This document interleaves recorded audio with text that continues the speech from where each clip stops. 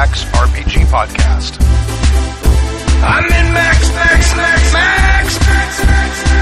Pursuing the RPG hobby with reckless abandon.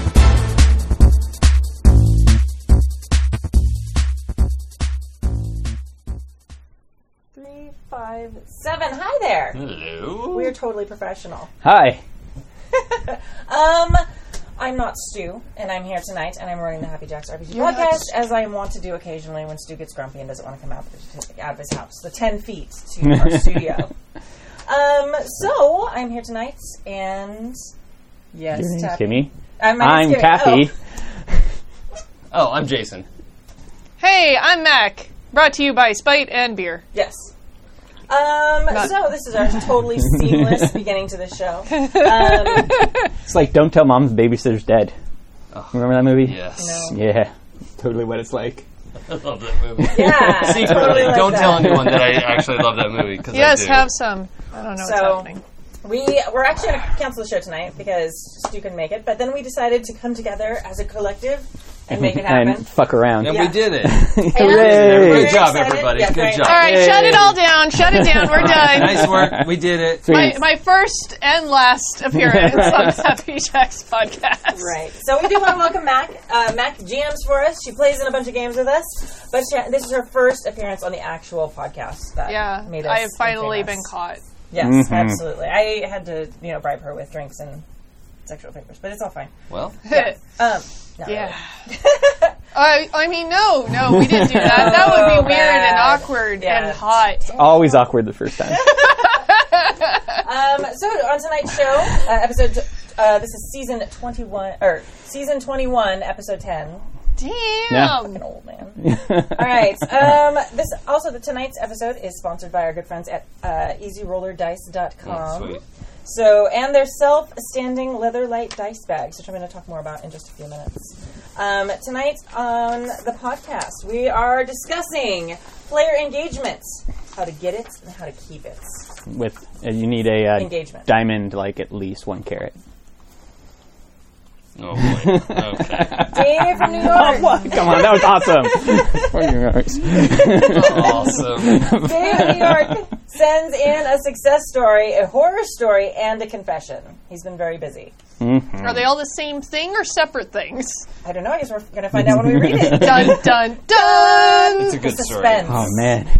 All right, and David, not to be confused with Dave, David from Tampa asks in the forum of a horror story, why so many players play evil PCs? A Skew Dragon sends us, I never thought this would happen to me story. So, and more. You never do the first time. You never do. It's always awkward the first time. Always awkward. So, if you want to send in a story or a question to the show, you can email us at happyjacksrpg@gmail.com. That's happyjacksrpg@gmail.com. You can find us on the social medias at happyjacksrpg. We're on Facebook. We have a Facebook fan page, a Facebook community. We're on Twitter. We're on Instagram. We also have really active communities on our forum, which is happyjacks.org/forum and happyjacks.org/discord if you want to chat in real time with people. And if you are listening to the podcast of the show, you can also watch us live at happyjacks.org/live. And if you're watching us live right now, you already know that. Neat. Good job. You worked it out. But Good for you! Yes. Easy Roller Dice Company has another really cool Kickstarter happening right now. This time they are launching their large leather light dice bags, and they have some awesome graphics on the front, as well as the ability to hold around 400 dice. That's many hundreds. That's Yeah. amazing. I want to go to there. Right? I need that so badly. I have so many different dice bags for different things, Yeah. and it's like, oh god, the dice I really wanted are in that one. And then all of them. and then it's nice and heavy. You can weaponize it. Yeah. Right? I didn't even Yeah. think of that. Yeah. Flail style. Well done. Yeah. All right. And they look really cool. You can check it out by going to easyrollerdice.com/bag. And you'd think before now someone would have created something really amazing, dice bags, but they really aren't that many great bags on the market right now. So Easy Roller Dice is, doing their campaign to change all that. So breaking out of the mold, again, that's easyrollerdice.com/bag. Not /douchebag /bag. That's Yeah, that's We a completely are- different Douchebag is us. Kickstarter. yeah, we are the Yeah. douchebags. As is They have Sack. the Yeah. But if you would like to donate to the Happy Jacks douchebag Kickstarter, you can just send all your money to me. Bobcat in the chat room totally took your idea. He's like, a weapon of mass destruction. Yes. Well done. Well done. Love you, Bobcat. Bobcat. Love you. Yes. That's really Starting out real strong here. Right? I feel I'm not even making fun of it. Like we really are. Yeah. No, it's good. Yeah. I'm a Now better it's jinxed. person for having heard that. Like, Right. Yeah. nothing could go wrong. With that. Max just like, oh god, what have I I done? made a huge mistake. Okay, let's see. There's this drinking horn because we just pour the beer Yes. together. Do that. It's all right. It's not like you're going to roll worse than a 3. Shut up. I hate you so much.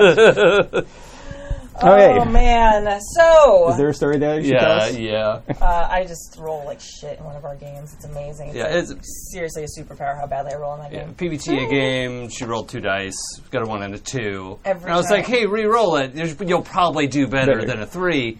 Snake eyes. Got a 2. Yes. And this happened like 4 times. Yeah. Every It's not There just is. once. There's a great PTBA game where you get experience every time you fail. Yeah, a lot of them do that. And so Almost all of them. Yeah. that's like it is, Yeah. except when you It's really the want it, like cool. It's the participation trophy. yeah, it really is. well, it makes You you get tried. better so that you Yeah. But you only get better if you roll well. no, you Yeah. only get better if you suck at Well, rolling. It's Right, no, but if you have amazing powers because you keep leveling up, but you keep rolling like shit, it doesn't matter. you still can't use this awesome shit that you bought. Exactly. Oh man, but it's hilarious. It is. and that's makes almost for- worth it. It makes for a very entertaining Oh man, television. some of my favorite characters I had very early on were just the worst, and just were intentionally sucked at it. Right. Oh, there's Mutant Chronicles game. I forget what the character's name is now, but he was like a drug addict, and I intentionally took major minuses to all of my skills. Yeah. I keep trying to fail at magic in Interpol X, and I can't. I have a -1 to roll it, and I'm a wizard. That's it. I love taking major flaws, but I also love playing horrible characters, which we'll get Me into too. hopefully Oh. later, Yeah, soon. because that's part of the topic. I love I love feel playing like horrible speaker. Mac characters. too. desperately trying to steer us back on course. Well done, Mac. Thank you. So yes, She just wants to go home eventually. Oh man, I No, miss. there's just not enough liquor in this, blah, blah, blah, blah, blah, blah, Well- vicinity, and so I have to go raid it in the house. In, Yes. in the other room, I think there's more booze. well, we have the whole shelf up there. Oh yeah, we're good. Yeah, woo! High five. Forever. Yeah. Okay. Yeah, I missed the 2.5-hour episodes, so this is gonna be a callback to that. That is our goal. Doesn't have to be. Jason's like, I have a brand new puppy at home. that I So wanna go tired. play with." I want to go home and play with your puppy too, and then it'll be my puppy. Wait, No. is that a euphemism? Nope, I have a No, new it's puppy. like a legit No. puppy. And I haven't slept much in 2 weeks, so So I should take care of the puppy for a while so you can sleep. no. Yes. Derailed once again. Yes. Yes. All right, so tonight's topic, the main topic. So we usually pick like one thing that we talk about for a while, and then we'll do emails, and we don't really stay on topic. We're not good at staying on topic, but that's okay. Really? Which is why there's like sheets of homework here, but we might as well just like pour the beer on them. Well, we No. can read them. Yeah. I Only did the one we? homework. person did the homework. Yeah, Well, yeah. we're gonna eat that. I mean, fiber. So anyway, tonight's topic is player engagement: how to get it and how to keep it. Fear. Get it? Fear. Get it. So, sometimes when you're playing a game, player interest wanes. Sometimes it was never there. Like, sometimes when you start a game, especially as a GM, you're like, oh, they have no fucking interest in this. Like, how can you get your players more engaged in the game, regardless of whether they thought they'd be into it and weren't, or they just didn't buy into your concept to start? Should you try it? Does it matter? What do you guys think? Kill them. I have very strong feelings about this, but I Okay. want to let other people talk before I do. I think that those are two very different Because- situations. If you had player interest and it wanes, that's different than when you start a campaign and it falls flat immediately, and you're like, oh, they really aren't interested in the setting at all. Right. I think those are two very separate problems, personally. It's hard. I mean, honestly, with my GMing experience, this is going to sound kind of weird, and I don't know how much I've talked about it. Literally, all of my GMing experience has been for live audiences. I have never run a game at home. Yeah. So mine have always been steered with the idea of entertainment in mind. So I always have players that are very engaged. My problem is when they become less interested in the story that is presented and really start just going off the rails and trying to keep it more on track, and I don't know if it's so much an engagement thing or if it's just the fact that all players are garbage. Right. But making it really personal to them usually helps. And also sometimes if they really start going off the rails, I love to be like, all right, you can do that, but let me tell you how this is going to work. Yeah. I actually had an interesting experience with this as a player whose interest is starting to wane. People are going to be mad at me for saying this. But in Mode of Sin. What? Stop I talking! know. Okay, like, I was playing Adrian. Like, I'd played Adrian for 3 years in a row. Like, I've been playing her for a long time. As the prince, like, there's a lot of unfun stuff with playing a PC who's also the prince. Like, there's a lot of... Like what? Well, being awesome? Well, no, being awesome. And being, Telling people what to do? You love that. I do. It's like my favorite thing. And maybe that's what it was. Maybe that was too close to me in real life. Like, I was having to manage No, you should have people. just told more people to do more things. Oh, okay. Well, see, you tell Stork what to do. And, And it doesn't happen. but I think, Wait, are we talking about real life or are we talking about the game? Yes. Stork is playing I love Stork so much. an extended version of himself in that game. And No. Yeah. But, and you're not? no, I was. I think that's Yeah, what I mean, most of us do to some extent. You know. Yeah, great way to get to know people is to roleplay with them. Yeah, Yes, for sure. Right. And That's I why think, first date should be roleplaying. Okay. Yeah. not totally my. against it. But I think, like playing that campaign for so long and actually, like, it is hard to balance that. Yes, as a prince, when you're playing vampire, you should have ultimate power. But as somebody's friend, you don't want to, like, take away their playing agency and be like, you have to do this or I'm going to kill you. Like, you want to, you know, there's a balance there of having the power, but also, like, collaborative storytelling. And it gets tiring after a while a little bit. So I was actually I was sad when she died, but I was also, like, a little glad that she died. I feel a little better now, though, because my character was part of the reason that your character died, because she just didn't help you at all. That's okay. She went in for eating other vampires instead. She did. You know, Diablerie, And saving was the kind prince. You hated her anyway. Also another fucking Albert type Right. of character, too, so you're like, God damn it, now there's two Another- of them. There's two of these gangrels. Damn it. Hurting gangrels. They need to Oh, be God damn herded. it. Yeah. But I think that... Oh, man, there needs to be like a herding gangrels like meme or something. I think one of the things that's really sparked up engagement, either as the GM or some games that I've been part of, are when the characters all had some kind of tie-in right from the beginning. Yeah. Like, one of the things I've come to despise as a DM is everyone makes their characters at home, comes to the first session, Yeah. it says who their character is and how they're an awesome loner wolf and at what point all of their family was killed off. and then, here you go, deal with my character. I right? have no family. Right. You know, everything I do is awesome and I don't need any of you losers. Right. But systems like a lot of the PBTA games and other games where you have like background questions tied in as part of character creation is like, how do you know these other characters? Not Right. do you know them, right? Like, you don't have to like each other, but having a little bit of a tie-in of like, oh yeah, somebody was the prosecuting attorney when your mom went to prison, and like, you know, like that kind of background stuff is interesting. Right. And it tends to engage you in these little story hooks that are now a part of the story, and it matters to you personally, not this like, well, I'm the son of the baker, and I'm going to take up arms and defend my town. Like, okay, You get that sort of thing also in like L5R really hard Yeah. because you have the clans and then you have the families. So if you're the same family, you definitely know each other. that's If you're cool. the same clan, you might know each other, but you're going to work together probably and Yeah. probably like at least attempt to get along. Yeah. And so it can right. right. So it can establish those connections. And you can do that even outside of those systems, because a Yeah. lot of the games that I've run, like Phoenix Dawn Command and Werewolf the Wild West, like they don't really have that baked into character creation, but I usually ask players separately and say, hey, I need you to give me some background about your character and, you know, dig in. And I usually come with like, here's the set of questions that I need to know. And then that way it also gives me stuff in my arsenal later that I can dig up if it seems like, hey, this player needs a little more love and attention. Here's yeah. something I can pull up. Like, usually something really traumatic because I'm a horrible person. Sure.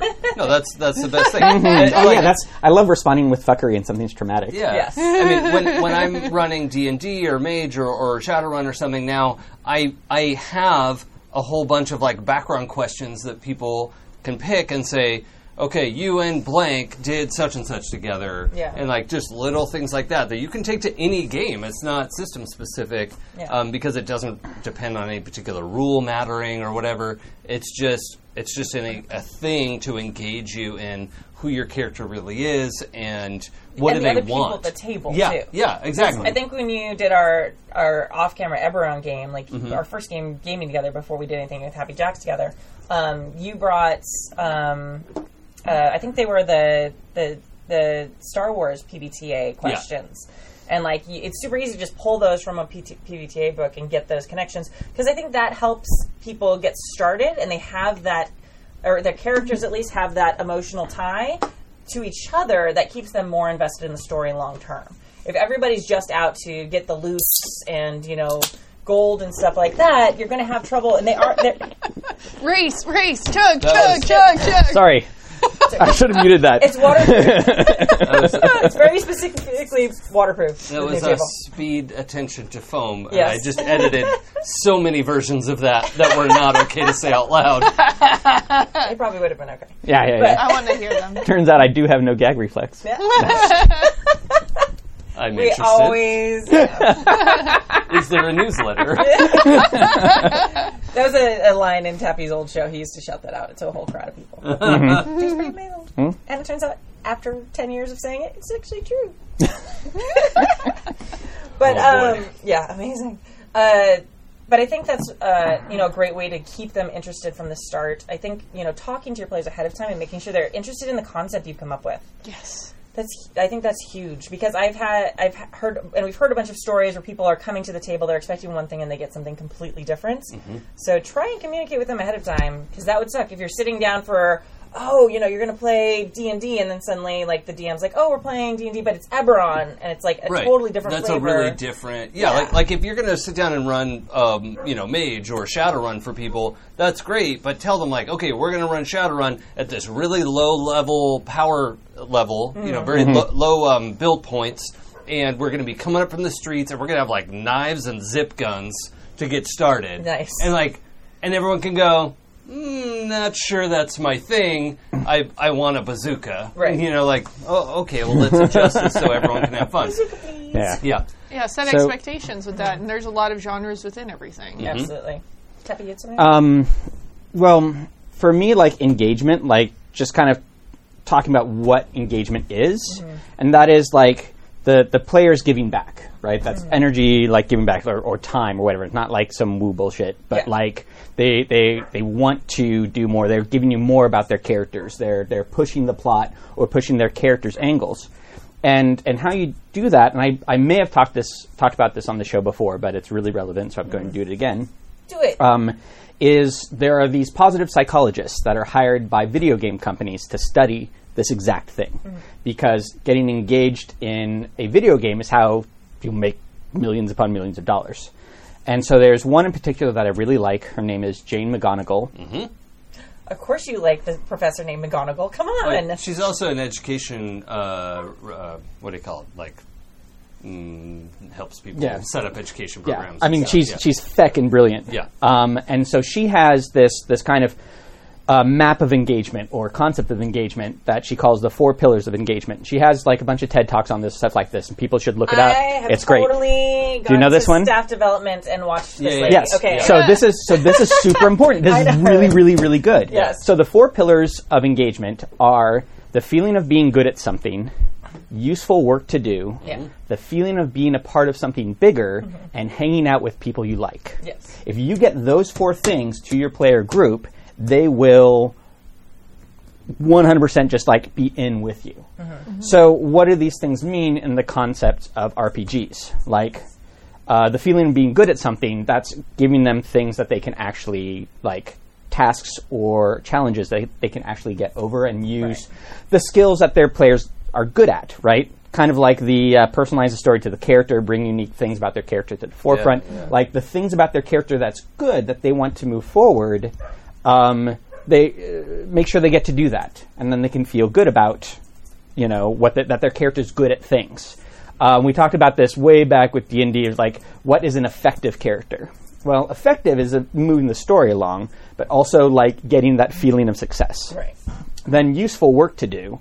The things they do need to actually have impact on the game. If they're just on the rails and they're going through a dungeon and it's 1, 2, 3, 4, 5, and they're just going through it, and eventually they'll get to the end of this dungeon and get the thing. But then they move on to the next one, and it doesn't matter that they did the dungeon, just the loot they had. And then they go to on the next one, just collecting loot. That isn't very engaging. That isn't interesting.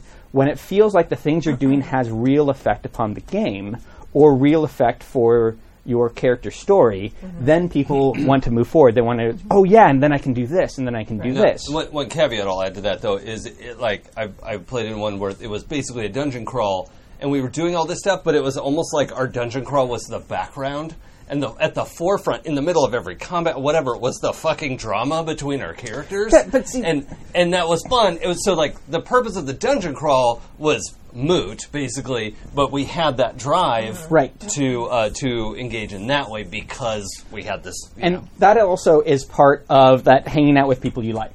Because the interpersonal drama you're doing is also like you and your friends hanging out and doing wacky shit together while you're doing this dungeon crawl. So having a group where everybody likes each other is really, really fucking important. Yes. And if people don't know each other, maybe try and like meet at a bar or something, or do whatever in order to have that group mesh.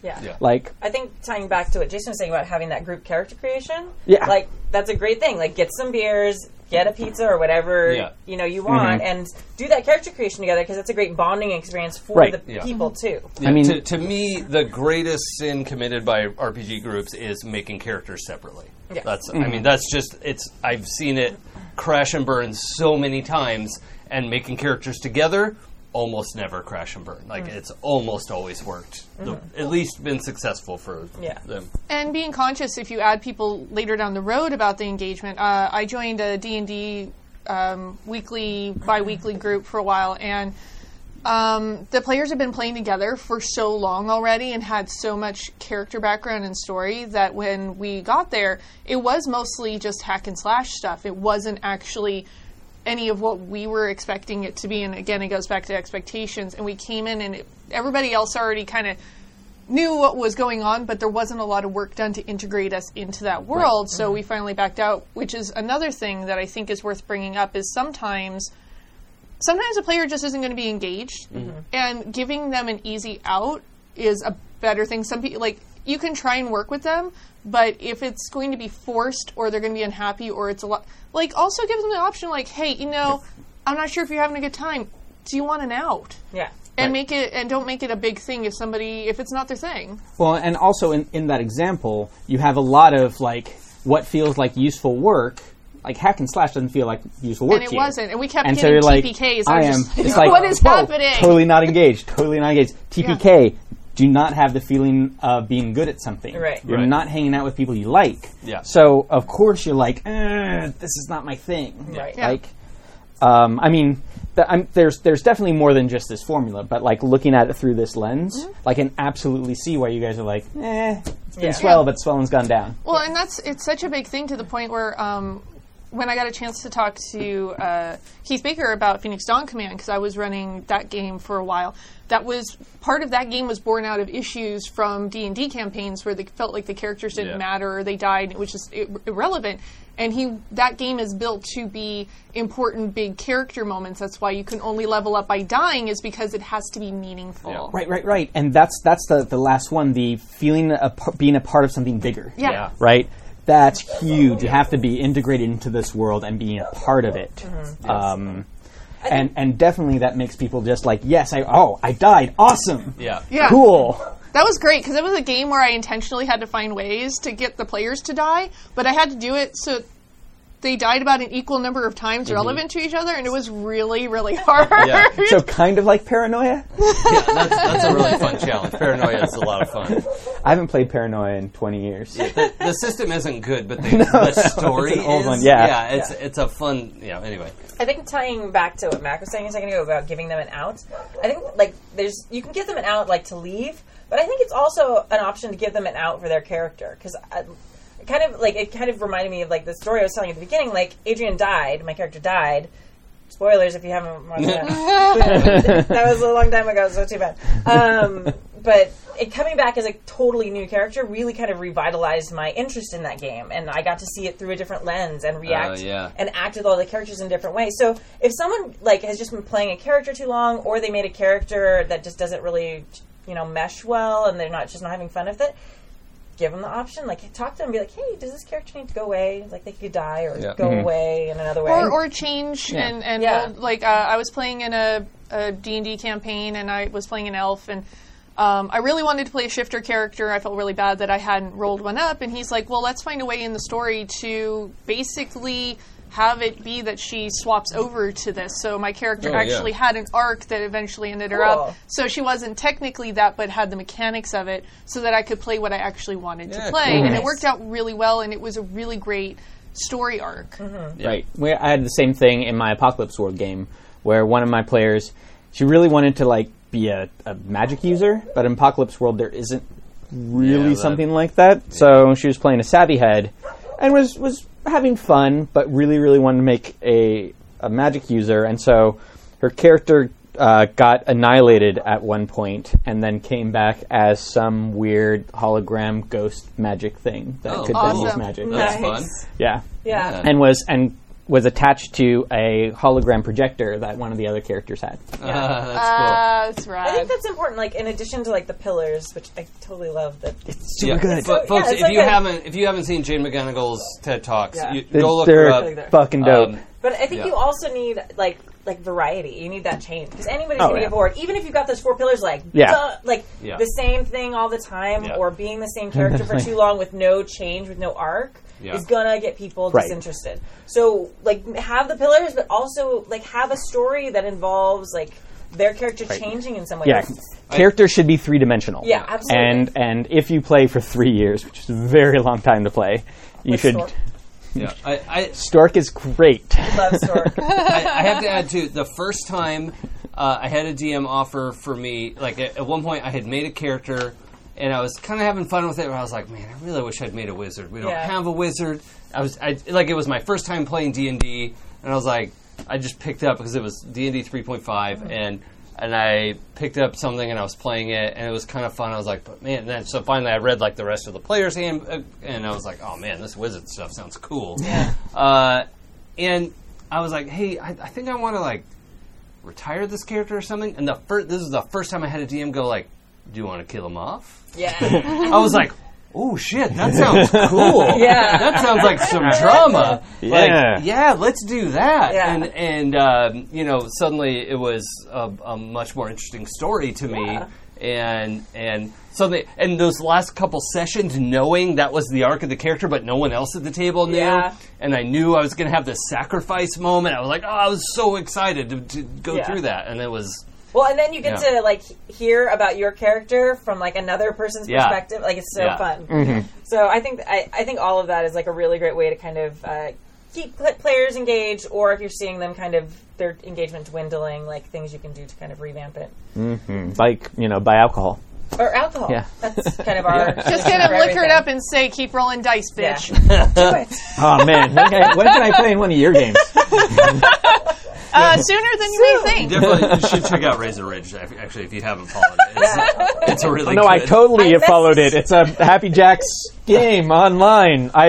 Absolutely. Monster Heart's coming up. I told you about that. I'm so excited. Yeah, I don't think we've officially announced. I wasn't sure if I was allowed to say anything. I am so in for that. I am so in for that. Did I message you back about that? I will do violence. You have to not be a public educator. Able to do it. Oh, no, I'm totally into that. Especially now that Max says she's going to call you her bitch. Yeah.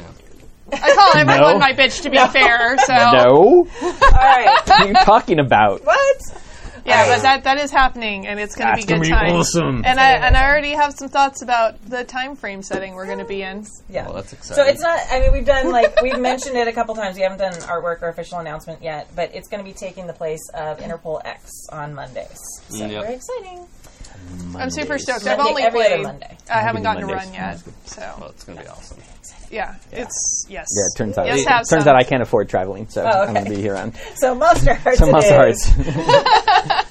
All right. Hey, before we jump in, can I yeah. dibs the second email? Because I was here for the original conversation. Yes, I will. If that's all right with everybody. I will make a notation. Okay, Jason, thank you. on the second email. Dibs.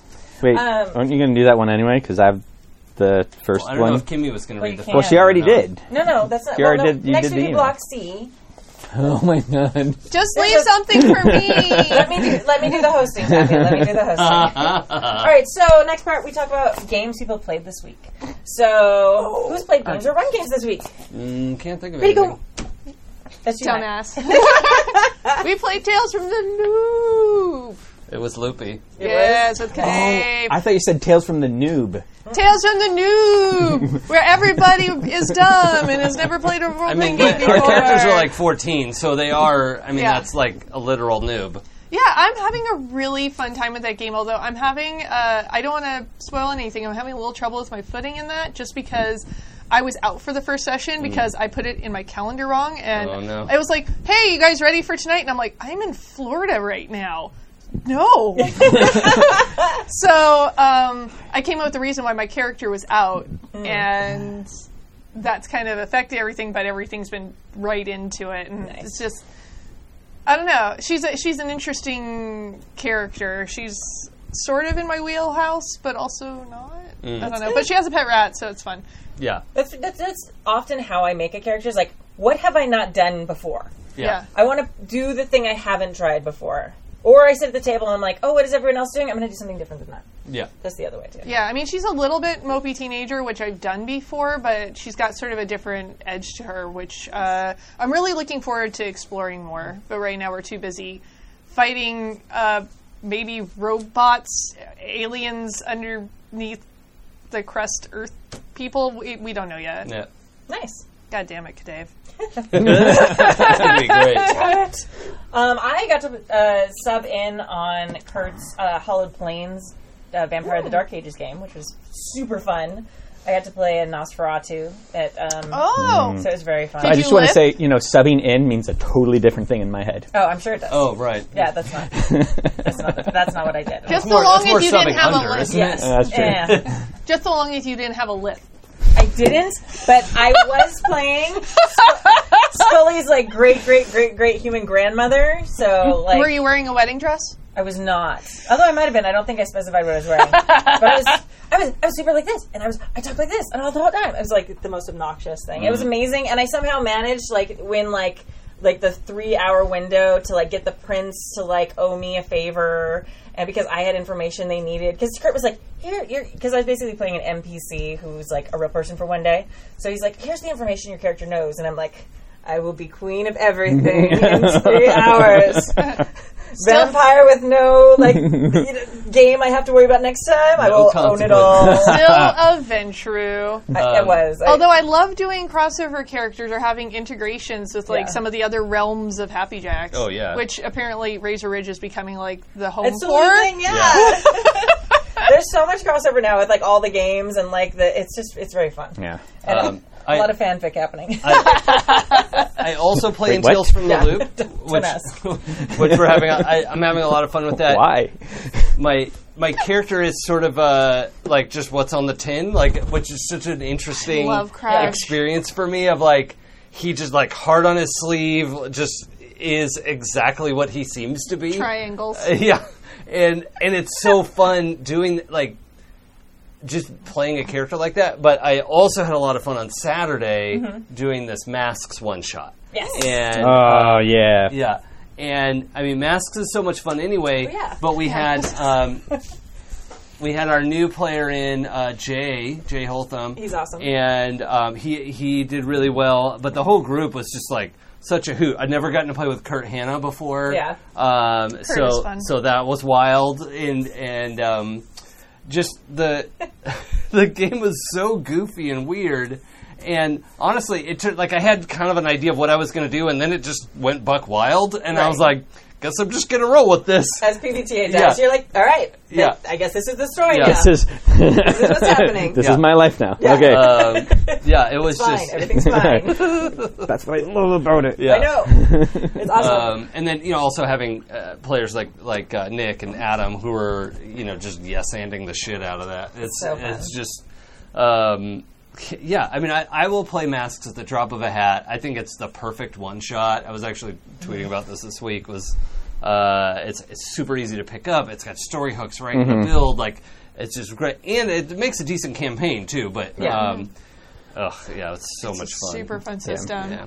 I have learned that I don't like to run superhero games, but I love playing superhero games. Yeah. It's super fun. Oh, don't tell the others, but I think Crash is my favorite from Tales from the Loop. No, that's so sweet of you to say. You think, I don't. It's a secret for you and everyone else on the internet. Remember, guys, it's our secret. Wink. Don't The tell wink was for anybody. you listening to the podcast at home. Yes. And we played 10 Candles on Saturday. Yes. Oh, it how'd that It go? was super fun. It was definitely interesting. It was way shorter than I expected it to be once it got going, but we were That was also also rolling our choices. horribly. Yeah.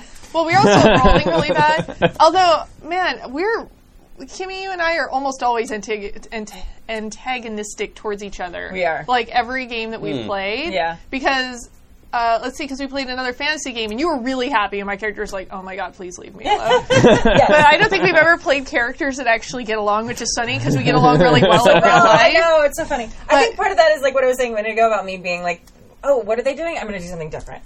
Oh, you're going to be happy? I'm the most morose angry. person Yeah. ever. But here's the thing about playing with trust is like I would never RP an antagonistic relationship with somebody I didn't know very well. Right. Oh, see, I would, didn't but trust. I no, don't I care. totally have. Right. Like in our 4th edition game with Every Claire. day of your life. So antagonistic all the time. But you knew her. And you I did that did on know her. purpose. I did. 'Cause I knew it would fluster her, That and it is was not- hilarious. That is not what Jason's saying. Yeah. Jason's like, I don't want to antagonize people I don't know. You saying, I Oh. know Claire and I want to make her angry is the opposite of what he's saying. Opposite thing, Dappy. But 10 Candles ended up being like a really fun game that's weirdly crazy collaborative where it's less of a GM and more of just somebody kind of moderating what's happening. Yeah. And it's so easy to just kind of play. You don't really have to have a lot to go off of to play it. It feels almost like reading it. It feels almost like more of a party game It for does. people who are good it at totally improv is. Yeah. than a role-playing game that we would expect a role-playing game to be. Yeah. Well, and then that whole loop with the beginning of it, What if you had to take a shot every single time a candle went out? then we would have been dead in real life too, and not just in the game. Yeah. Everybody takes a shot, or the last person standing. Yes. Yes. Yes. Well, I think that was one of the things too. Like, I want to play again because I feel like we got the vibe of it later in the game because I think we were sitting down expecting more of like a role-playing game experience, and it did end up being more of a party game. It was still super fun, but we were thinking super strategically. Like, there's certain mechanics in the game. Oh, where it's right. like- Yeah. Where it's like you get to burn things and you get like extra things, and we were like, oh, we're going to save them for the end, and then at the end you're like, oh, I can't really use these at this point. So that's one of the reasons the game went so fast, because these saves you're supposed to be able to use, we couldn't use at that point because we'd like waited too long. Right. I was looking for 'Cause we're excuses gamers. to use mine, though. Yeah. See, I was actually actively looking, but I wasn't finding a good spot because I was looking for it, but because it was so collaborative, Yeah. it is a game that actually does encourage you to kind of be like, I'm going to fuck off and do this thing over here, but I didn't want to do that, even though I'm like, I really want to burn cards because fire's awesome. But yeah, it was something I'd probably do a little bit differently next time, but for the first time around, it was really fascinating. And it's so open world that, you know, we went from a movie theater to finding a military base to going to the Las Vegas Strip to finding a convoy to another military base. Yeah, it's crazy. But knowing your character's going to die at the end anyway removes all real stakes from it. You can kind of just fucking be whatever you want. Kind of. At least I felt that way. Like, I was Yeah. like, no, I wasn't stressed about, like, winning, quote unquote, or fighting the bad guys. It was like, well, if my character dies, that's the point of this game. Let's just make it cool. Yeah. I think there's that anticipation of, like, when was it going to happen? It's like when you watch a horror. I suck at watching horror films. I hate them. Oh, I detest horror films. Yeah, I'm so bad at that. I'm the one who yelling, no, don't walk in there. You're stupid. You deserve to die for walking in there. Like, I get so angry. I yell. It's not pretty. And I feel like I had that same kind of like nervous tension with this game where like I knew what was going to happen.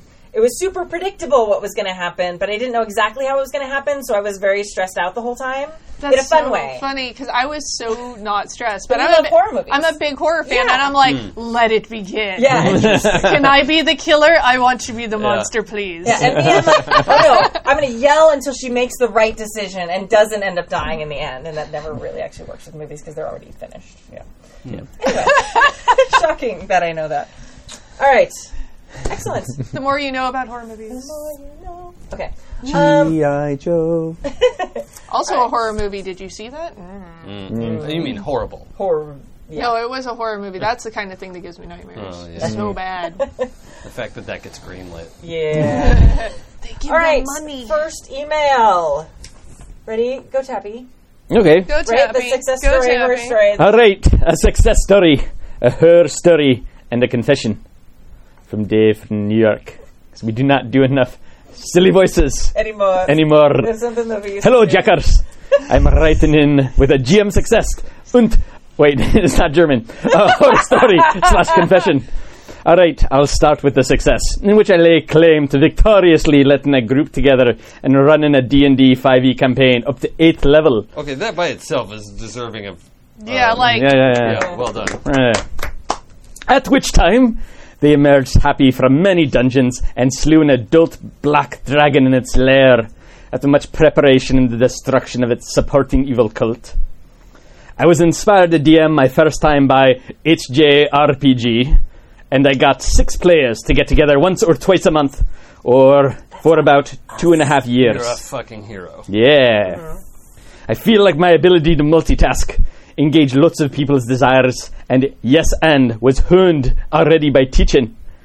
And I was used to being the one doing a lot of the talking / directing the action. What do you think? Do you think that's true, Jason?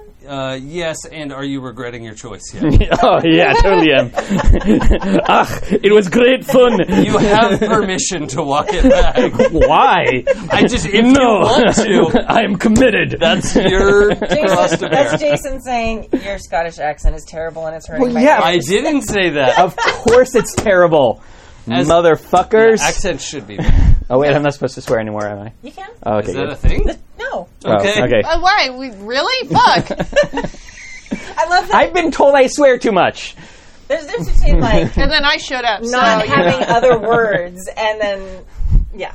That's fine. Okay, sorry. I love that Tappy's been the clean one this Right? This is one episode ever. All right, Remember now that's this fucking episode. ending. Done now. Yeah, fuck you fucking fuck. He's gonna start sprinkling All it right, into the email. it was fucking great fun, and one of my fucking players, who was full of artistic creativity, got so into it that they had taken over the campaign, and so I could start a Coriolis game, motherfucker, Coriolis campaign, or Coriolis game, from the same publisher, and similar system to Tales from the Loop, yay insert, and Mutant Year Zero, which is also going great at this time. With the D&D campaign in my friend's hands, I rolled up a bard to join the party and sing songs of their greatness. Sing Bard again. Say it again. Say it without laughing. Stop laughing. Stop What? laughing. Greatness? No Bard. Bard. I rolled up a bard to join the party Oh boy. and sing songs of their greatness. And from there comes the horror story. Have a drink. Oh God, we just started the horse day. It's like literally not Oh even here yet. man, I need another beer. Do a thing. All right. I spent 2.5 years as a god, an experience which is not translating well to the player side of the game. I didn't care about the death of minions or even bosses. There was always another cult member ready to step up and take their place, or a monster to be summoned or hacked together Frankenstein style. Frankenstein?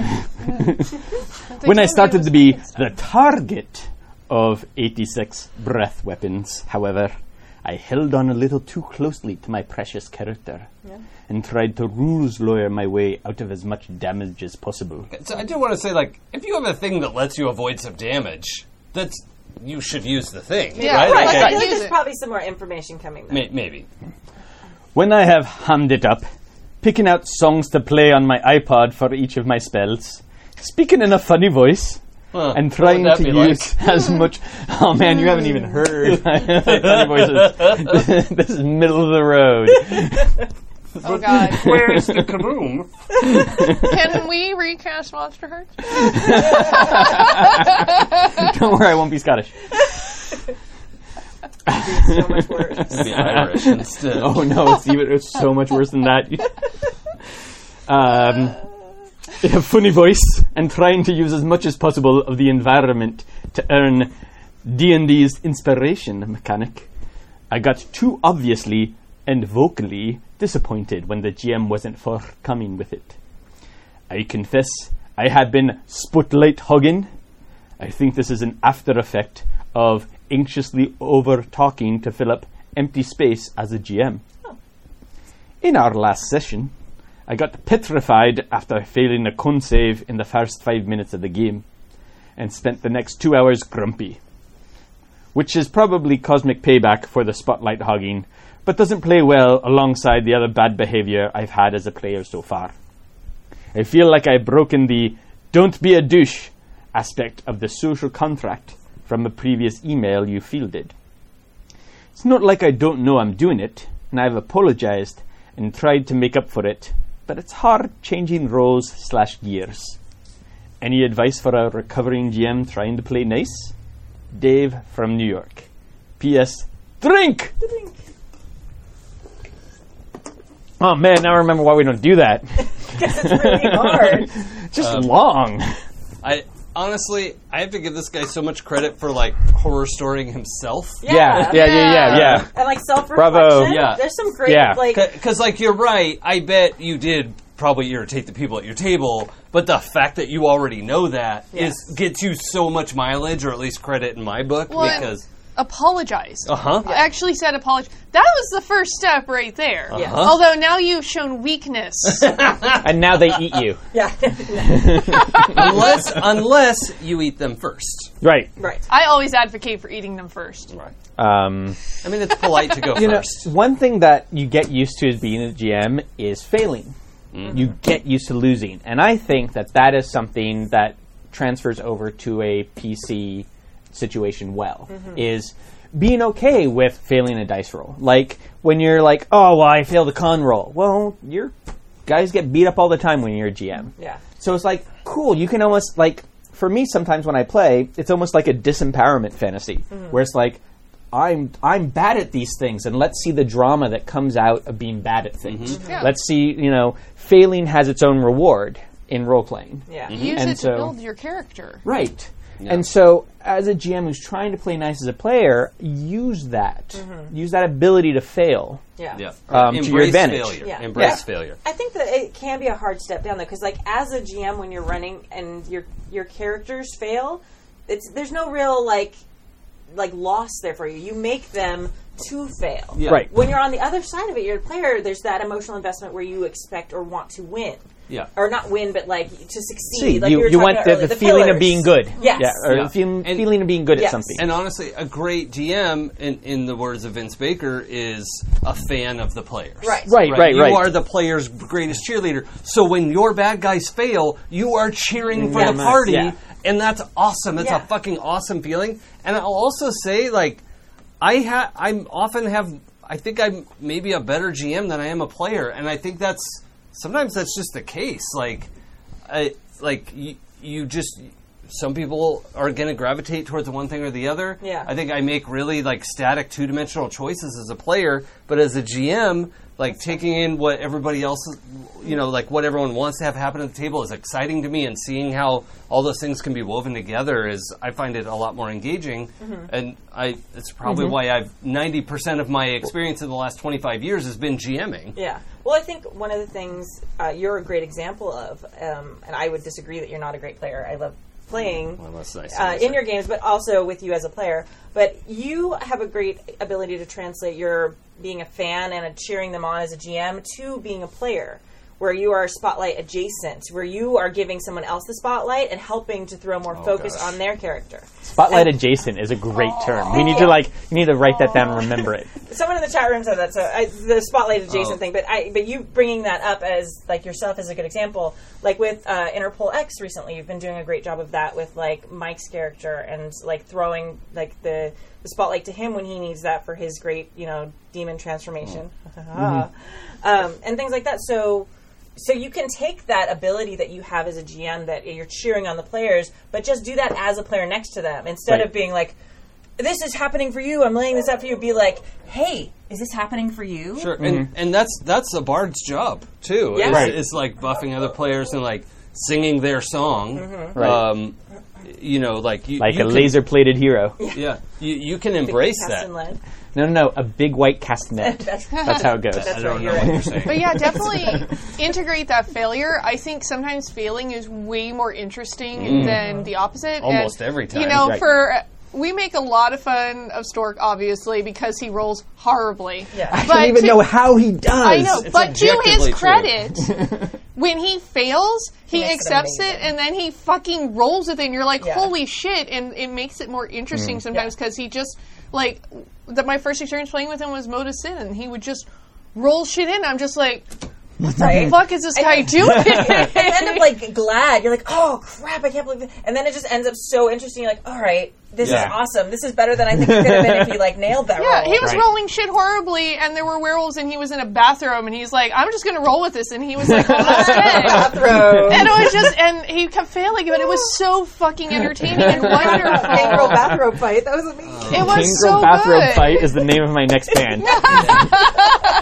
Weirdly, it's already the name of my current band. That's interesting. Yeah. A weird That's coincidence. All right, Oh, you man, guys you have need to a run bar to the office to patent and trademark Yeah. that.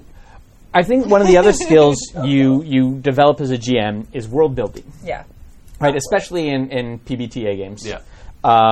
And so when you do all that world building for your characters, you can use those skills to world build your character. Do all those things of like, why does your character like to do stuff? Why? Not even just like, why is your character a bard, but why does your character or what were the situations which your character arose? Like, were their parents together? Like, did this character get beat by their father? Like what sort of trauma did they have that shaped them? And do that world building just kind of thing. Because what I like is to do the world building that then affects everybody. But And for fun and flavor, I'll just say real quick: give your characters different trauma from what you personally. oh yeah, don't do that. Sorry. Oh yeah. I mean, do that. Don't give them your trauma. Yeah. But one of my favorite things from my Traveler campaign was I created like these 5 different cultures that I really tried to like make sense for a certain idea. And so I and went so far as like invented like part of their language. And, what do they eat? Like, what are the values of these different cultures? And so when the characters come onto the culture, it feels real and it feels interesting. And the same thing with your character, like put that in, like give them that motivation that you're used to already doing. You already have all their skills as a GM. And you can have the more interesting character or the one that other characters tend to latch onto because you have motivation to do stuff. Yeah, absolutely. It was Cloak72 in the chat room who came up with Spotlight Adjacent. Oh, okay. By the way. I want to give credit where credit is due for that awesome term. Spotlight adjacent. Spotlight Adjacent. Can I is just awesome. a quick aside? In 3rd grade or whenever it was, I learned the word adjacent. I like sat straight up in my chair. I was like, "Excuse me, that word again, please." And it's like that word has been one of my favorite words my whole life, mainly because it just sounds like my name, and I'm that full of myself. It's great that you're that self-aware. Yeah. That was Like- the first time you said, do you have a newsletter? I would like to Yeah, subscribe. like, may I sign up for this word's Yeah. newsletter? This is relevant to my interests. I would like people to I would just like say to this subscribe to your word newsletter. over All and the over. time. Yeah. I do think one more thing in this email. I like that that Dave is being self-reflective enough that he's like, hey, I feel like I'm spotlight hogging, but some of that is from me trying to feel space as a GM, because that can be a habit that you get into.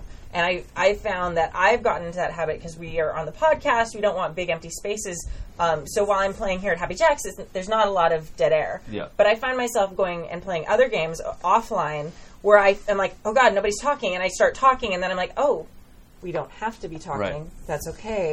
Also, one way, like a quick thing you can do to leverage accidental spotlight hogging while you're trying to wean yourself off of it is when you find yourself talking, try to turn your talking into in character asking questions of other characters. There you go. Right, like having your character, this bard, like, well, I want to be able to sing your song when you die. Like tell me about yourself, and like drawing out the other characters. Oh my God. Is a way that you can. I mean, maybe don't phrase it like that. No, but, you should. No, you should. I want to make a bard that does that. That all they want to do. When you die, I want to sing your song. I want to get famous off of your story. So tell me your story, because you're going to die soon. I wrote up a bard who I want to be that character. who was. I wrote Bards up a bard are the shit. who was bards specializing are in. absolutely. Sorry, Jason, what were Is you there a saying? game with all bards? Yes. Have we done that? just Damn it. about, yeah. Dave and Stork did it. What were you saying then? I had written up a bard that had specialized in necromantic magic, and had this like Tuvian throat singing as it, like these dirges of. Man, I want to make a wizard who thinks he's a bard. Oh yeah. That'd be the best. If Jason plays it, it's going to nail all its bard rolls and just be like an amazing opera singer randomly. No skill with a negative one. No. You'll have skill. I'll have skill in singing. Just no actual songs that do things. Just magic tends to happen when I sing. Yes. Oh, man. Yeah, no, bard class for the win. Yeah, absolutely, 100%. I don't remember. They had like a super catchy. Dave and Stork did at the last, or a con ago or 2 cons ago, where it was an all bard game. I'm trying to remember what it was. It's like, if it's not Bard Apocalypse or something. it wasn't Josie and the Pussycats. No, it was not that. I would remember that. That would have I been don't remember awesome. what it was, but they're going to do a one shot of it, so maybe that. I'm still dying to run it all. I want to come. Oh, I want to Imbardable. go to there. I want to play a bard. Yeah, again. Mission Imbardable was the name. Mission of it. Imbardable. Amazing. Oh, Yes. the puns. Yeah, So good. All right. Thank you so much for writing in, Dave from yeah. New York. Next email, Jason. Okay. Why do so many players play evil PCs? From David in Tampa. Oh, man. All right. Dear Almighty Stu and the Mirthful Jack's crew. No funny voice? Are you saying my voice isn't funny? And the Happy Jack's crew. Dear Almighty. I'm surprised you didn't just Tammy. cross it out on the papers you gave If I us. paid that much attention, if I'd done the homework and done the reading ahead It's of time. been so long since you've been Adrian. I know. I'm losing my micromanaging skills. I doubt that. False. 100% false. Survey says. Wow, that's old. That's me. I am very old.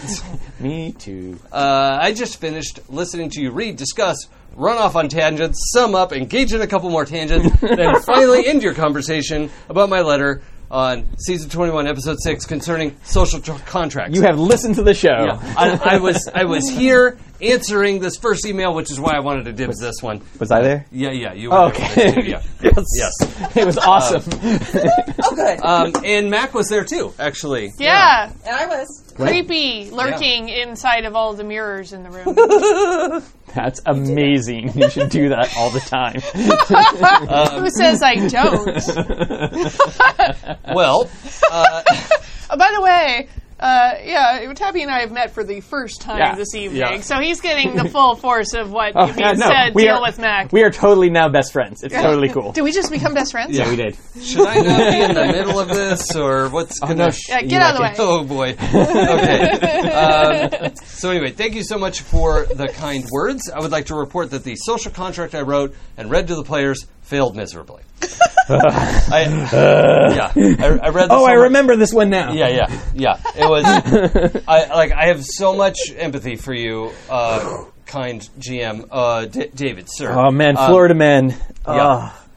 That's rough. Okay. Well, anyway, let me get all the way through this. We're all going to have a lot to say, I think. So, all right. In fact, the game was canceled after one session. I had 8 players all set to go at the store. I quickly reiterated some of the points about the social contract, most notably the sections about language, behavior, and that I was running a good campaign, like a good aligned, Right. Like good guys. Not this needs to be good, you motherfuckers. Yeah. You will like my goddamn story. And you'll tell everybody how good it is. The importance of this will be made apparent quickly. I had a mix of 4 experienced players and 4 people who had never played before. I asked the veteran players to help the noobs. Everyone agreed, and I started the adventure, which was a sandbox investigation style game. There were 3 factions asking the PCs for help, all of whom were intended to be sources of further adventures, so were intended to be allies of the party. Probably. Yeah. Probably. The game quickly ground to a painful stop. One veteran player was a kinder, and therefore useless to moving any plot forward save for his own fascinations. The other 3 veteran players sat with their arms folded, looking at the inexperienced players, and the inexperienced players were just confused. I hate, all caps, to put players up on rails, but after a couple hours, I finally asked everyone if they would like to investigate the area to see if they could find any more information. Finally, the players flew into action. One, a veteran, walked up on a stranger in a bar who had been following them and threatened to set her afire. There. What? At the bar. In public. What? Unknown to him, she was an 8th level rogue, second in charge of the Thieves Guild, one of the 3 proposed allied organizations, and could slaughter him and the rest of the first level PCs without much effort. I decided not to TPK just yet. You are kind and benevolent. Yeah. They did not deserve your kindness, as you all will hear in a moment. Benevolent or benevolent? Yes. Yes. Yes. Is there a difference? Yes. Yes. Um, And. The first major move by the PCs was an evil act threatening torture. It got worse. The town guard was also following them to keep track of their actions. The guard did this after giving them the mission and asking them to be discreet. This was also an organization that was intended to be an ally. When the group made a spectacle of themselves with a party member climbing a 3-story building in daylight to sneak up on someone, the captain of the guard went to them to ask why all the shenanigans. That was when our most senior player, a friend of mine for 40 years, who was playing a lawful good cleric of Shalia, told the captain of the guard that he prayed to his deity that the captain be stricken with a disease about his genitals and anus. Wow. Ow! I don't know how good deities do it in your neighborhood, but that ain't it. You where I'm get from. you get your cleric card revoked. Yeah. Hardcore. Yeah, no, there's no good way to do that. An evil act, violating his PC's tenets of behavior and violating his deity. Wait, violating his deity is probably not the best way to say that. Well, unless He may as well have been doing it. yes, unless the deity's into it. Consent. Consent is sexy, guys. Consent is sexy. Super. I stopped the game, looked at him in disbelief. I have this moment in my mind, like I can see it so clearly. Stopped the game, looked at him in disbelief, and asked why he would ever do that. He just shrugged. This is when you need a 400 dice bag Yes. to be able to... Yeah, Yeah. please. Yeah. Easy Roller, please send that. to this poor man. Okay, but the pain continued. No one had fun, especially me. Yeah, how would you? Oh my god.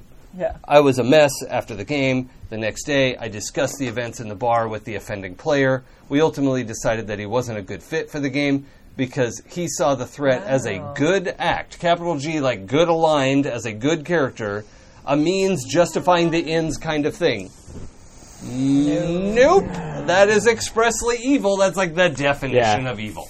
Yeah. Yeah. Hey, I want information out of you. I'm going to set you on fire, but in a good way. Right. Right. I like the whole D&D alignment spectrum does not allow for much gray area. Right. No. Yeah, if you're Right. going to use alignments in your game, you kind of got to stick with it. Then, yeah.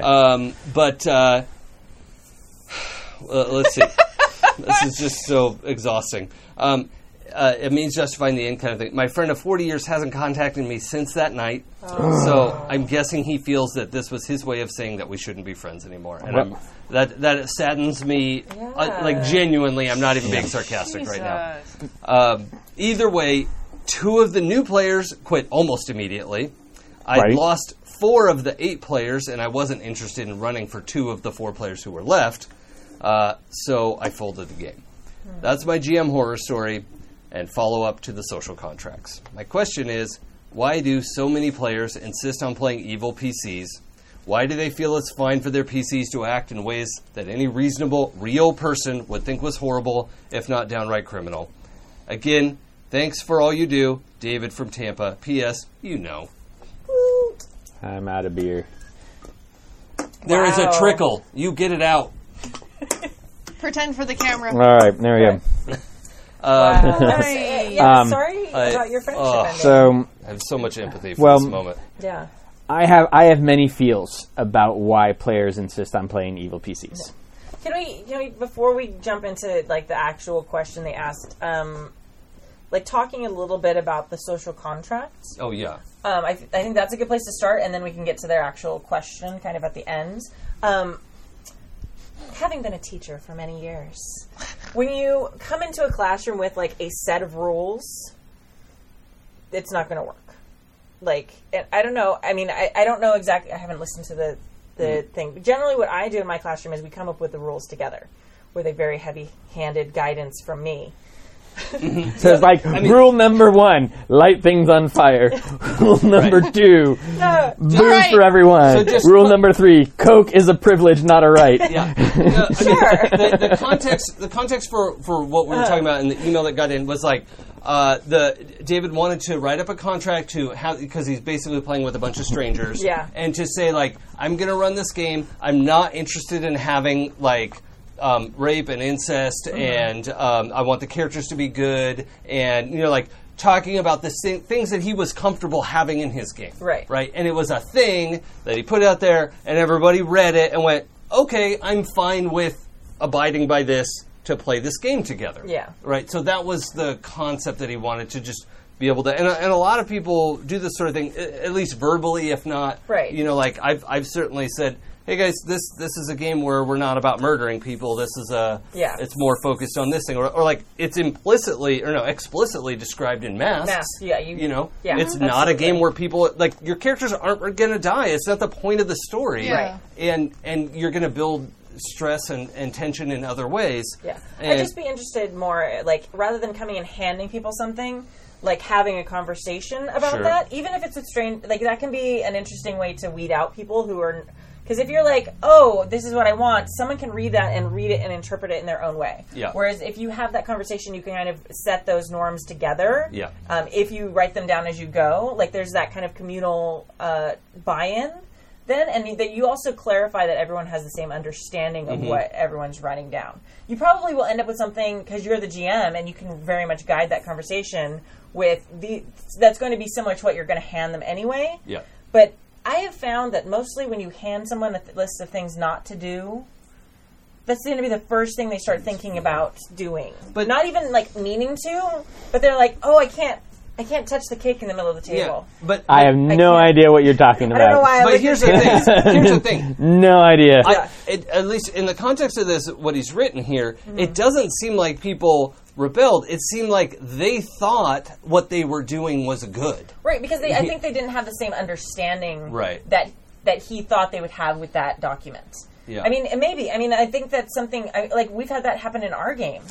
And, like, it seems to be sort of the default. Like, the murder hobo trope is real and live. And, people seem to think, like, the minute they become these characters in games that they can kind of do terrible things. And, I mean, I guess it works in comic books. Like, Batman goes around and beats the shit out of people to get information, but he's still a good guy?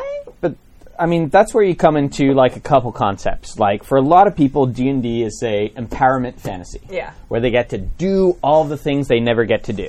Well, it turns out in polite society, we can't do terrible, terrible things. Right. So when it's like you can do anything and there's no literal repercussions upon you as a person, especially, well, I shouldn't say especially. Oftentimes it's new players who do that just because they've never done it before.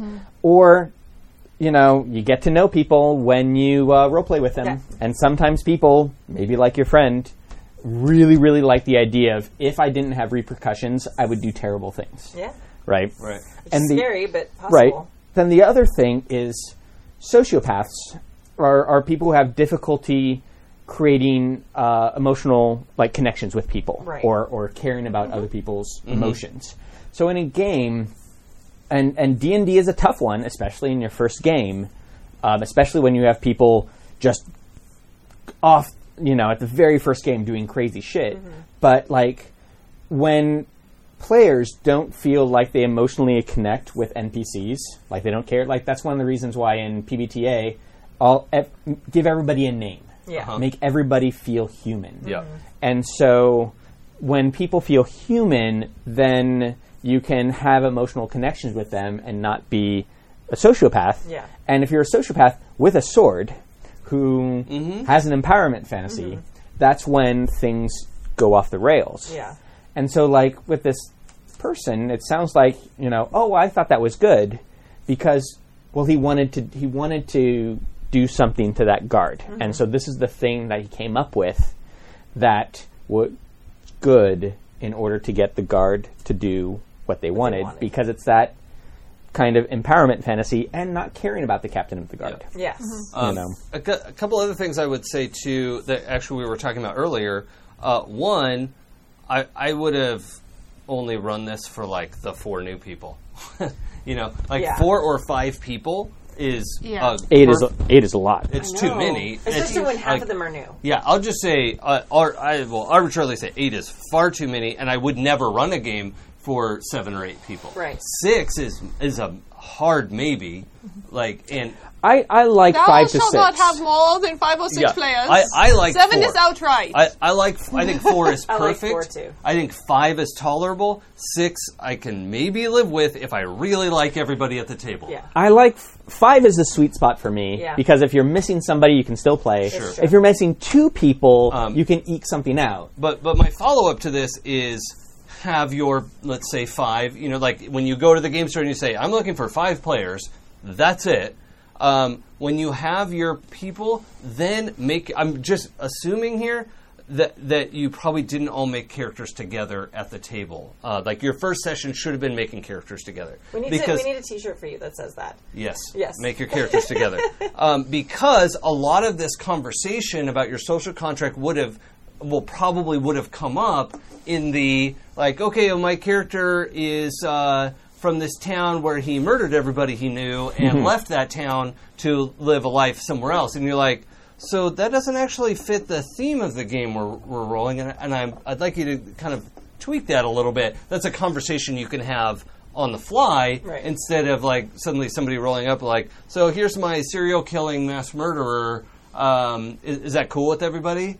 Yeah. Like, the communication is super important, and this is coming from somebody who, if I'm playing a video game and I am left to my own devices, I play the most garbage character possible. Yeah, I have been absolutely. playing Fallout 3. I'm a cannibal. I'm in league with the slavers. Right. I've been stealing people's shit and selling it back to them. I have a thing where if I kill innocent people and bring back ears, I can get bottle caps for it. I play the most miserable piece of shit ever. Right. But when I'm playing something where I'm with other people, I have conversations with them and really set what the rules are. There are some games that are meant for backstabbing and doing horrible things. Vampire the Masquerade is a great example of a game where I was trying to explain to somebody earlier today actually about the clans in Vampire, and they're like, these are all terrible. I'm like, yes, Yeah. it's Yes. a game where you are You're terrible. monsters. Yeah. Everyone is terrible. That's Yeah. built into the premise of the game, Right. and it's expected. Exactly. It's in the implied social contract But it that goes you have. back to what we talked about earlier,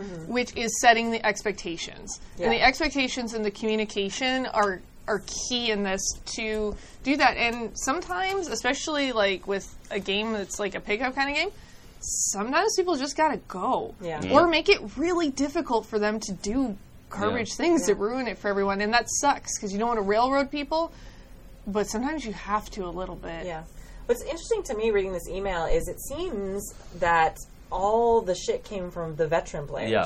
Right. If you have contact information, I'd maybe reach out to those 4 new players and offer to run something for them. Yeah. Yeah. I mean, he says that he wasn't interested in 2 of the. Well, I think new those were players. 2 No. veterans. Oh, I see. Yeah. He said he wasn't interested in running for 2 of the 4 players who were left. Yeah, 2 of the newbies ditched, Yeah. and then of the 4 Yeah. people left, it was 2 and 2. Yeah, I've been lucky. I haven't had to do a lot of gaming with strangers. There have Yeah. been a couple of instances at cons and Yeah. stuff like that where it seems like like the veteran players, like they have this go-to bag of tricks, which is like with the same things you'll see. You know, it's like, oh, I'm going to torture that guy until he tells me what I'm going to do. Well, you're a paladin. I don't care. It's like this weird. The weird thing I found actually with new players, they're less likely to pull shit like that. Maybe it's because they're nervous or they don't want to do anything wrong and they're not sure. Yeah. I don't know. It's kind of I don't know. I mean, we've said many times here that like the people you're playing with really makes the games. Yeah. And it sounds like you just got a bunch of garbage humans, and that kind of sucks.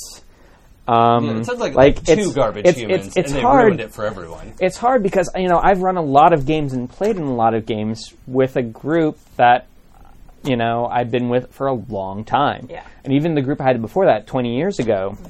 I just hung out with all of them last weekend. Yeah. And we bullshitted for 5 hours at a pub drinking beer about all of our games. And so it's like, I want to, like, magic you better players. Right. Because it's like, but it's frustrating. He is in Tampa. You are in Florida. So. Yeah. So maybe run a game for alligators. There you go. It might be better humans than your humans. Maybe better humans than your humans. Yeah. David, thank you for running this game for strangers. The fact that this is why new DMs or just DMs in general are afraid to go out and run a new game somewhere. When I first moved to California, I hesitated a long time, but like Shadowrun and RPG is in my blood. Finally went to a game store, put something up on the corkboard, and just crossed my fingers and like wound up with a decent bunch of people at that point, and have met lots of people since then. But like. It's such a crapshoot of who you're going to wind up with. Yeah. And I think there's definitely a don't take it personally. Like you tried to do everything right. Yes. You tried to lay down like, hey, we're all going to be on the same page with this, and they just like. They read it, they agreed to it, and then they just fucked shadow. it all. Right. Yeah. Like the friend of yours for 40 years. That guy knows better. I mean, that guy knows better. He knew what you wanted out of this social contract. Like, and he was knew like, for sure. Yeah. Yeah. And in the chat room, Ed from Minnesota says he's actually in Tampa. He's not in Minnesota, even though his name says from Minnesota. And he says if you get in touch, maybe you can join their game. Hey, yeah. So go on Discord, go on the Happy Jacks forum, and maybe you can find good players who live near you who subscribe to the Happy Jacks way. Who won't be douchebags. Yeah, and well, if they you will want be, but they'll be the best Yeah, they'll- kind of yeah. douchebags. The highest our caliber douchebags. douchebags. Yes. Yeah. Yeah, I mean, that sucks. I'm yeah, sorry I mean- that game, but don't let it keep you from GMing. Yeah, because please. We like great GMs. Like it sounds like this story was really involved and exciting, and it wasn't on the rails. Like a good sandbox D&D is very difficult to pull off. And I want to play. I want to find out what's going on in this town. Like this sounds cool, but like I'm just so bummed that this happened because I've been there. I've run this kind of game, and it fucking sucks. Yeah.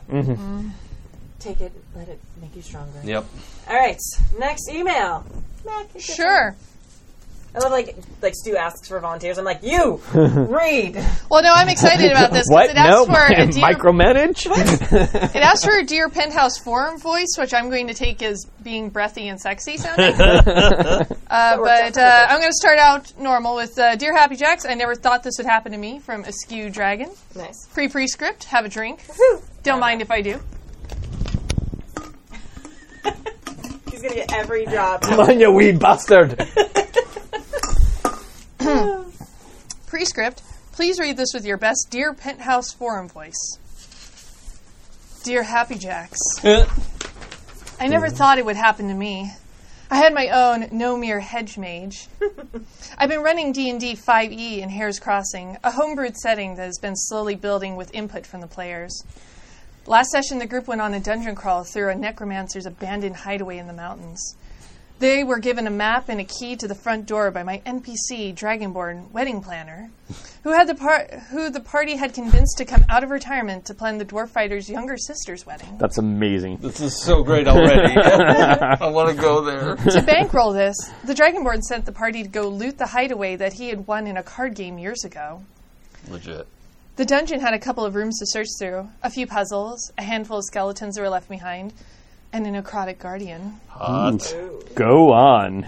The guardian was a creature that I had custom built using the advice on creature creation from the angry GM on his blog. I had built a boss battle that would have been a challenge for my group of first level characters. Well, should have been. This is great. I had given the Guardian special rules for ghost armor and extra necrotic damage for its sword that was manifested by statues in the corners of the room it was in. Destroying the statues would dispel the effects. Awesome. I had given it necrotic energy bolt attack that was echoed by one of the lesser skeletons earlier in the dungeon. It had been the same undead resilience that zombies have in 5e. It had 52 hit points. This is great. Foreshadowing, like prep, like this is great. I decided to also give it my. the same vulnerability to bludgeoning damage as the other skeletons. What? I also gave it all the undead vulnerability against radiant damage, because narratively and thematically, it made sense to me and it sounded like a decent balance. That's where I went wrong. What's really funny is, like, I feel like this is, like, true to Max, like, pillow talk. 52 I gave it all the points. undead invulnerability But all the vulnerability to against radiant damage. Oh, yes. You're like, See, while I knew that the cleric had spells that did radiant damage, I didn't realize how often she could cast them or how much damage they could do. Oh my. ruh-roh. The group had made their way through the dungeon, and as they pushed open the heavy brass doors emblazoned with the flaming skull emblem of Ouija's, the 4 statues, necrotic busts with sickly purple flames in their eye sockets and mouths, in the corners of the chamber spoke as the guardian shuddered to quote-unquote life.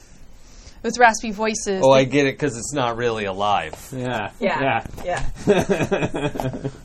With raspy voices, they spoke in unison. Interlopers, leave now, or suffer the consequences. Also, Max pillow talk. You're not wrong. Interlopers? Go on. Only if Kimmy keeps up her end of the social contract. Right. Promise. Go on. Like, share, and subscribe. Right. There had better be a goddamn newsletter. This is relevant to my interests. I would like to subscribe to your newsletter. At which point the cleric lobbed a guiding bolt at it in a surprise attack, dealing 11 radiant damage. And did you know that guiding bolt did radiant damage? I didn't. Yeah, oh, right. That's awkward. Combat began. The dwarf ran up and missed the attack with 2 hand axes. The halfling bard inspired the cleric with a song and scampered into the room to get the position for a flanking maneuver. The guardian, with armor now manifesting, swung at the dwarf and missed. Then the cleric went. She lobbed another guiding bolt, using both the bardic inspiration and the roll with advantage inspiration. It hit. She rolled 17 damage. Oh my. As I added up the damage, all of which was doubled by the vulnerability to radiant damage type, the horror dawned on me. Well then, I said, putting down my pencil and turning to the cleric, how do you kill it? The table erupted into cheers and laughter as the guardian erupted into divine fire and burned away. That's awesome. Nice. After a few moments bemoaning the unexpected and expedited turn of events, I described the rooms beyond which held the treasure that they had been looking for, as well as the sumptuously appointed bedroom that had belonged to the necromancer. All right. Here we go. This is relevant to my interests. I'll be in my bunk. They pretty much took everything not nailed down, and a few things that had been. Oh my.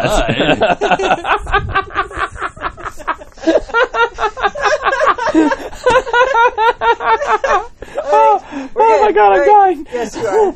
All right. Which did include a black iron rod that didn't match the decor. Just mute him. Just mute him. Which didn't match. Are you muted now? Yeah. All right.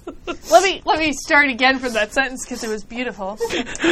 Which did include a black iron rod that didn't match the decor of the necromancer's style at all, and had been hidden behind a secret door. So that plot hook is in place now, and I have a plan to have fun teasing that out over the next several game sessions. God damn it, you guys. Again. All in all, it was a great time having fun with friends, and having listened to you folks for years now, I both stepped up in the GM screen as well as having a far better idea of how to craft a game worth playing. Thank you, you magnificent 20-sided bags of feminine hygiene products from the very bottom of my dice bag. Aww. Sean B, a.k.a. Askew Dragon on the forums. P.S. Obligatory P.S. Yeah. PPS. I have to sing the praises of the 5-room dungeon style of design. I've used it for every session so far with this group, and it has proven to be utterly invaluable for designing satisfying scenarios and nestle nicely into an appropriate 4-hour runtime. 4 hours seems like enough. Like, I don't know if I could survive more than that. P.S. The space left intentionally blank. Incredible. Oh man, Bravo. that is the best letter yet. I'm sorry, everybody else, but that was Is amazing. anyone else sweaty? I am from trying to retain laughter. Oh my god. I have to say, man. I'm glad everybody had a good time. I guarantee no one would have minded if you just like doubled the HP on the fly. Like they probably didn't know how many HP this thing had. Like Yeah. you're going nuts. Everyone's having fun. Let everyone get some more attacks in. Yeah. You know, like It also sounds like Yeah. everybody had Yeah. a great time. Not just immediately went. Yeah. You like, didn't need to do anything different. Yeah, they just went, goodbye, Guardian. And they had a blast. But if you felt like it, Yeah. I don't think anybody would have held it against you if you were like, yeah, let's give it some more hit points. Let's keep going. There are people who would hold it against you, but not good players. Yeah, They don't have to know. Right. Yeah. Right. But also sometimes letting them have that victory is awfully fun. I'm not gonna lie, during the last session of Razor Ridge, I threw an enemy at the bad guys. It rolled like shit. It went last in the initiative, and someone decided to literally rip it open from its asshole, which I'm like, all right, let's let this happen. There's an I opening don't care. there. And you know what? They felt great about it ripping a spider from its asshole. Yes. So, Yeah. hey, who am I to stop werewolves having a good time? And honestly, Oh, so the Nazi spiders. changing breed? Was that it? Oh, God. No, they No, were it's fighting a Texas tarantula. Oh, okay. Yeah. Yeah. I think, too, like you were saying, you can have, like, amazing moments, like the Nomir Hedge Mage moments. It's great. Like, that was from an old 5, was it 5e or 4e? I don't know. One of the D&D campaigns we did, and Stu made this amazing mage, and just, like, the sequence of events that happened, he got, like, taken out in, like, two shots. And that's a moment we're still talking about years later because it was so awesome because of that. It feels amazing. Yeah. I remember, I think you were here. It was the night that we only had a few of us for Mode of Sin. Actually, were you here? I don't know. And we were going through the Opera House, and we were chasing some vampires. Maybe not. But, like, I rolled really high, and I one-shotted a vampire through a clothing rack in wolf form, and was just like, done. And I was just like, I feel amazing. It's almost as if the feeling of being good at something Yeah. is Bring really, it back around, Taffy. really Bring it back addictive. Is that a reference to something? No. Nothing. I don't No. get it. You know, also, arguing against my own little, like, oh yeah, double the HP. Like, how often does the cleric get to feel like this much of a fucking badass? Right?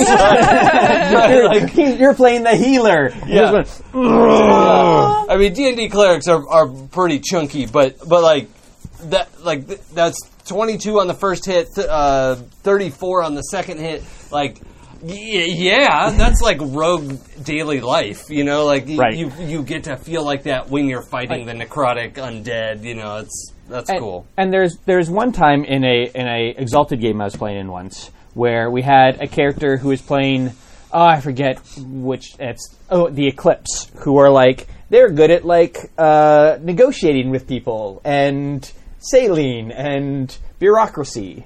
And everybody else is like, I'm a god at melee combat, or nobody can see me, and this other bullshit. Oh, you So- said sailing. I thought you said sailing. I'm like, that's Yeah. a weird talent. Yeah, I had to work Sailing. that out too. Yeah. Sailing.